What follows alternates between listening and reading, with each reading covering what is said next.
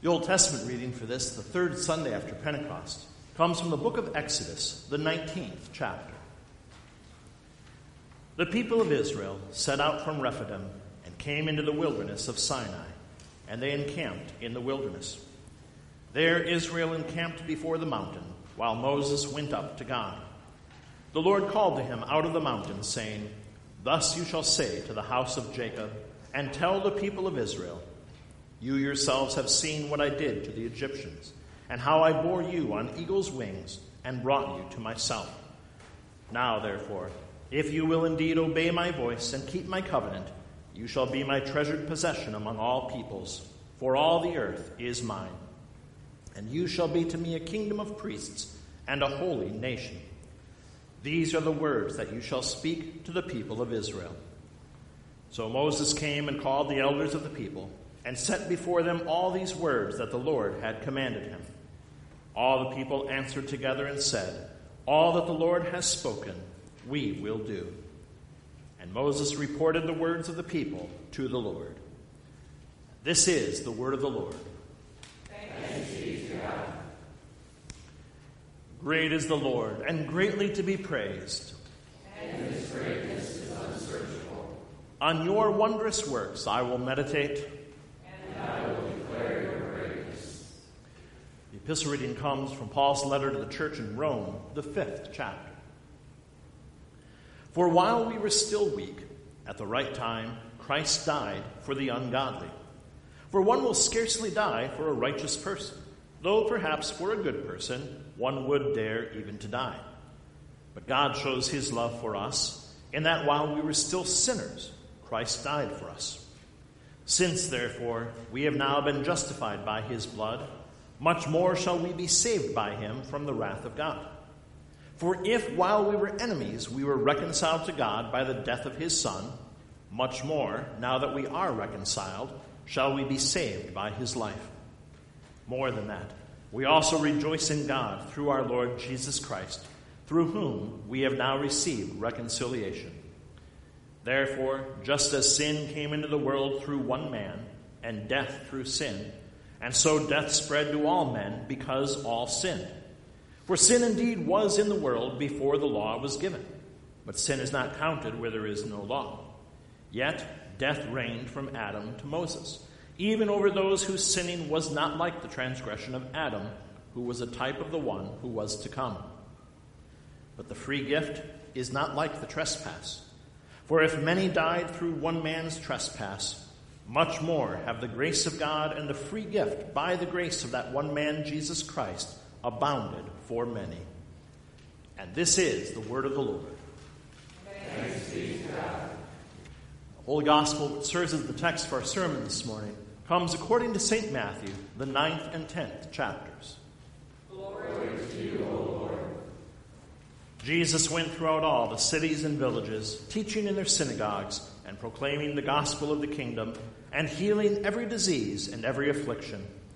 When he saw the crowds, he had compassion for them, because they were harassed and helpless, like sheep without a shepherd. Then he said to his disciples, "The harvest is plentiful, but the laborers are few. Therefore pray earnestly to the Lord of the harvest to send out laborers into his harvest." And he called to him his 12 disciples and gave them authority over unclean spirits to cast them out and to heal every disease and every affliction. The names of the 12 apostles are these: first Simon, who is called Peter, and Andrew, his brother, James, the son of Zebedee, and John, his brother, Philip and Bartholomew, Thomas and Matthew the tax collector, James, the son of Alphaeus, and Thaddeus, Simon the Cananean, and Judas Iscariot, who betrayed him. These 12 Jesus sent out, instructing them, "Go nowhere among the Gentiles and enter no town of the Samaritans, but go rather to the lost sheep of the house of Israel, and proclaim as you go, saying, 'The kingdom of heaven is at hand.' Heal the sick, raise the dead, cleanse lepers, cast out demons. You received without pain, give without pay. Acquire no gold, nor silver, nor copper for your belts, no bag for your journey, nor 2 tunics, nor sandals, nor a staff, where the laborer deserves his food. And whatever town or village you enter, find out who is worthy in it, and stay there until you depart. As you enter the house, greet it. And if the house is worthy, let your peace come upon it. But if it is not worthy, let your peace return to you. And if anyone will not receive you or listen to your words, shake off the dust from your feet when you leave that house or town. Truly, I say to you, it will be more bearable on the day of judgment for the land of Sodom and Gomorrah than for that town. Behold, I am sending you out as sheep in the midst of wolves. So be wise as serpents and innocent as doves. Beware of men, for they will deliver you over to courts and flog you in their synagogues, and you will be dragged before governors and kings for my sake, to bear witness before them and the Gentiles. When they deliver you over, do not be anxious how you are to speak or what you are to say, for what you are to say will be given to you in that hour. For it is not you who speak, but the Spirit of your Father speaking through you. And this is the gospel of our Lord. Praise to you, O Christ. Grace, mercy, and peace to you from God our Father, and from our Lord and Savior, Jesus Christ. Amen. Jesus is walking through the towns and villages of Judea, preaching the gospel message of salvation. And as he does so, he sees the state of the crowds that are coming to hear him. Matthew tells us that these people were harassed and helpless, that they were like sheep without a shepherd. You can just see the people flocking to Jesus, miserable, desperate, the very embodiment of the huddled masses.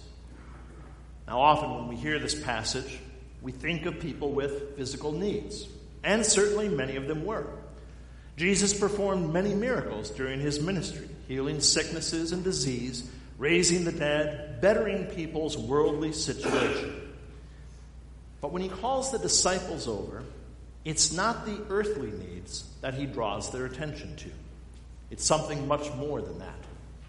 Yes, these people may have been harassed and helpless socially as well, what with the Roman occupation and all, but even that's not the worst of their problems. What really bothered Jesus was the fact that the people were harassed and helpless spiritually. The religious leaders, the ones who were supposed to be preparing these people for the coming Messiah, for the most part, they were not doing their jobs well at all. Like a shepherd who leaves the flock to fend for itself, many of the religious leaders had withdrawn from the people in order to maintain their own sense of righteousness. They didn't want to get dirty helping these people. They didn't want to risk catching the sin of the rabble. They didn't really care about the crowds because they were so certain of their own holiness. And so instead of teaching God's word to all people as they were supposed to, many of these men were happy just keeping God's word to themselves, not wasting their precious time on the common folk. Or what's worse, many of those who actually taught the people taught them wrong ideas. The Pharisees of the day proclaimed that the way to heaven was by perfectly following God's law. Do exactly as God commanded, never sin, and then you will earn heaven. They would harass the people, shower them with guilt and shame, using God's law as a club to spiritually beat people over the head. Pointing to their own lives, they would say, "Why can't you be more like this? Why can't you people live as perfectly as I do? God wants nothing to do with sinners like you." And so the people of Israel were left in a desperate situation, helpless and harassed indeed. Those spiritual leaders, the ones to whom the nation looked for guidance, they had twisted and perverted God's word, leaving the people confused, broken, and hopeless. That's why Jesus felt such compassion for them. That's why he pointed out the people's condition to his disciples. That's why he tells them to ask the Lord of the harvest to send out workers into his harvest field. Jesus says the harvest is plentiful, but the workers are few. This was not a lesson in farming for the disciples, but rather a proclamation of what they were to do. The harvest is plentiful. There are souls out there ripe for the picking. yearning to hear that true word of God proclaimed. The people are in need of that which they had been denied by the teachers of the law. The so-called rabble that the religious leaders were ignoring, they are the exact people that Jesus came to redeem. That's the harvest that Jesus is talking about. And yet the workers who will proclaim this true and pure word, they are few. So Jesus tells his disciples, pray earnestly to God that he would send out faithful workers to bring in this harvest of souls. And as he tells those 12 men to do so, he tells us as well. The people of Judea way back then, they are not the only ones who were harassed and helpless. The people of our world today are just as much like sheep without a shepherd. People today wander from philosophy to philosophy, religion to religion, fad to fad, seeking something to fill that spiritual void in their life. Look around you today at all the people who don't have faith in Jesus Christ, who look to themselves or Allah or transcendental meditation or social activism or culture or politics or whatever else they can find and touch and experience. Look at our own congregation. How many names are on the membership list but are never actually here? Those who feel that they have no need of God's word in their lives. People who have left over petty arguments. Family members who claim, well, I'll start going once things settle down a little bit. Friends who have perhaps let their faith die without even realizing it because they're too busy fishing or camping or working or sleeping or drinking or shacking up or sports or whatever it might be that they find more important than church and God's word in their life. It's a very real problem. How many souls are out there right now lost because they have never heard the pure gospel proclaimed in all its truth? How many have heard but have turned away and nobody has tried to bring them back? Millions? Billions? The harvest is beyond plentiful. The harvest is bursting at the seams. There are so many souls without faith or with weak faith just waiting to be brought into the kingdom of God. And so, like the disciples, according to Jesus' words, we too pray. We pray that the Lord of the harvest will send out workers into his harvest field. We pray that God might send faithful people into the world to proclaim his word to all nations. We pray, Lord, send your workers out. Send your faithful people into the world. Send everyone except me. I mean, let's be honest. That is our typical prayer, isn't it? Lord, let your kingdom grow without bounds, so long as it doesn't inconvenience me. Just like those Pharisees and teachers of the law from way back then that we like to point our fingers at, we ourselves neglect the work that we have been given to do as Christians. We know that we are to proclaim God's word at all times and in all places, and yet so often we give in to our sinful human nature, keeping that message of salvation to ourselves. We want the harvest to be brought in. We want people to know about Jesus, but we don't want to be the ones taking risks or doing the work. We pray for a bountiful harvest of souls, and we indeed hope God sends out his workers as long as he doesn't expect it to be us. Because after all, it's hard work. It's thankless work. It's even dangerous work sometimes. When you proclaim God's word in its purity, you are going to offend many people. You are going to alienate some people, probably some who are very close to you. You are going to risk humiliation as people label you a Bible thumper, a Jesus freak, a bigot, or worse. You're going to miss out on many of the supposed pleasures that this world has to offer, denying yourself those sinful indulgences in order to bear witness for Christ. Theft, adultery, disregard for authority, gossip, dirty language, taking God's name in vain, all those things that the world says are fun and good and admirable, you are called upon to stand up and say, no, I won't take part, in order to proclaim your faith to others. And that's hard. It's really hard, given how prevalent sin is in our world. And so our sinful nature says, if it's hard, why should we do it? Especially when we consider the fact that by earthly standards, doing the Lord's work is not always that rewarding. If we're going to work that hard, we think we'd better get some sort of compensation for it, right?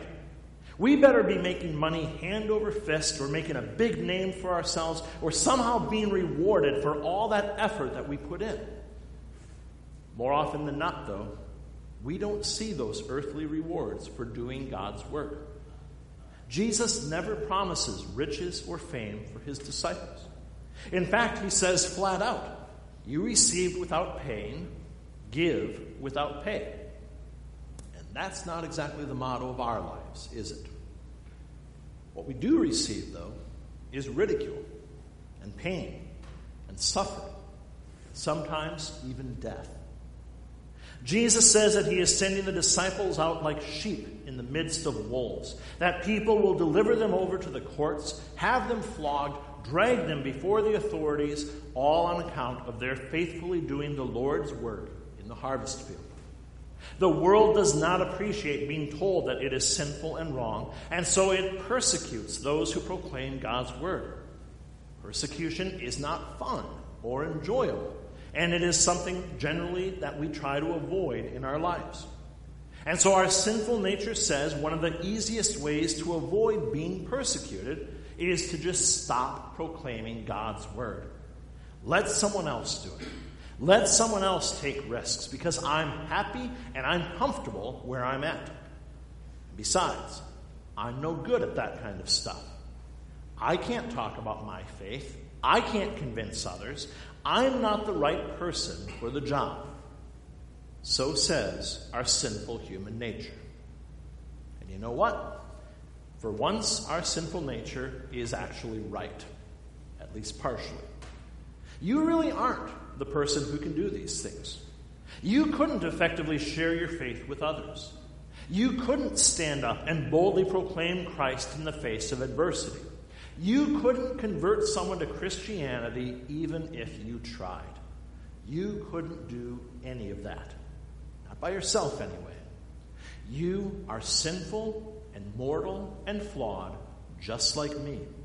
Just like the most staunch and faithful member of this congregation. Just like everyone else in the world.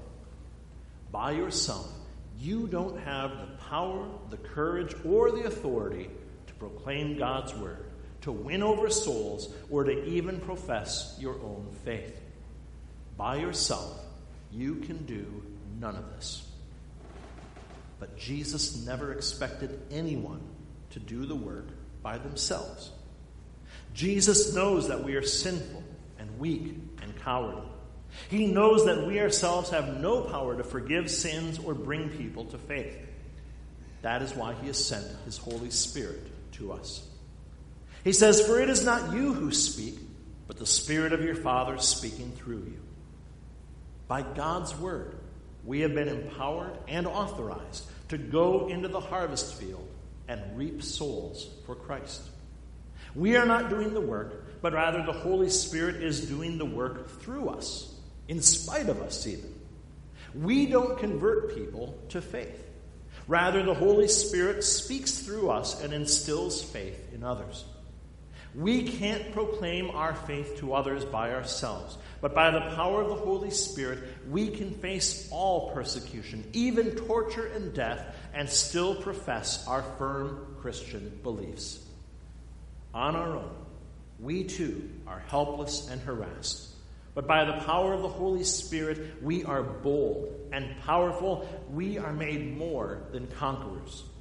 God has given us the power and the authority to do his work, to proclaim his gospel, to forgive sins in the name of Jesus Christ. And how did he do this? Not by some magical zap from heaven leaving us with these superhuman powers and this really cool unearthly glow. Instead, he has given us this power and authority through the means of grace, his word and his sacraments. When we proclaim our faith to others, we simply proclaim God's word. We may do so in our own words, but all that we are proclaiming is God's word. That's what brings people to faith. Faith comes by hearing, and hearing by the word of Christ. It's not our eloquent speeches, our impassioned pleas, or our witty banter that bring people to faith. It is simply the word of God spoken through us, through our words and our deeds. And it is that word of God that gives power to his church and to his sacraments as well. Without that word, baptism is simple water. Communion is nothing but plain bread and wine. But when those humble earthly things are empowered by God's word, they bring to us forgiveness of sins, strengthening of faith, and everlasting life. It is God's word that works miracles. God's word that brings people to faith. God's word that brings in the bountiful harvest. And it's that very word that called each of us to faith as well. It's that word that gave us our faith and which sends us out into the harvest field. We didn't choose Jesus. He chose us. In our baptism, God called us by name, lifted us out of death, proclaimed us to be his own. And now, by God's grace, we have been given a zeal and a desire to do his work, even though our sinful human nature would rather not. It is not natural to our human nature to want to proclaim our faith, but by God's grace, by the power of his Holy Spirit, we can, and we do. Look at the 12 apostles. These were not men you would have expected to change the world.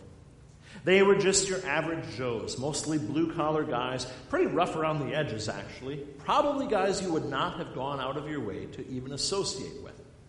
Fishermen, tax collectors, even a social activist. By themselves, this would have been one motley bunch of grunts.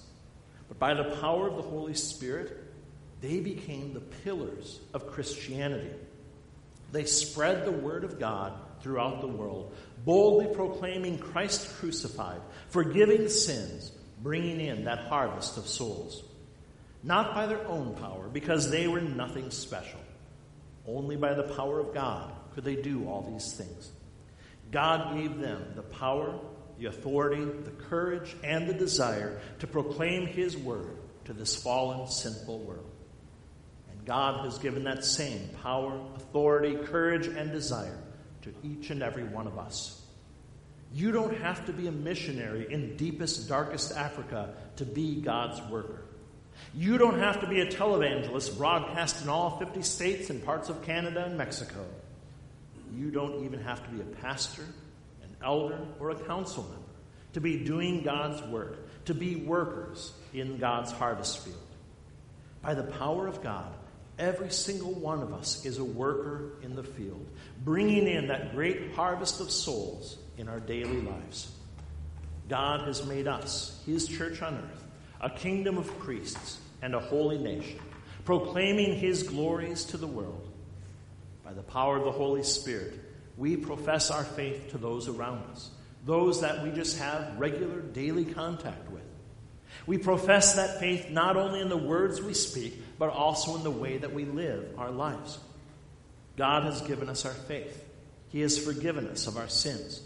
And so as Christians, our lives reflect the grace and mercy that we have. Yes, we still sin, but by God's power, we can resist that urge to live lives of constant sin. And as we do, we bear witness to our faith to all those around us. We live our lives in a God-pleasing manner, not to earn our salvation, but because we know that we have already been saved, and so that others can see that salvation, that peace, that joy that is present and active in our lives at all times. All this not by our own power, but simply by the power of the Holy Spirit working in us.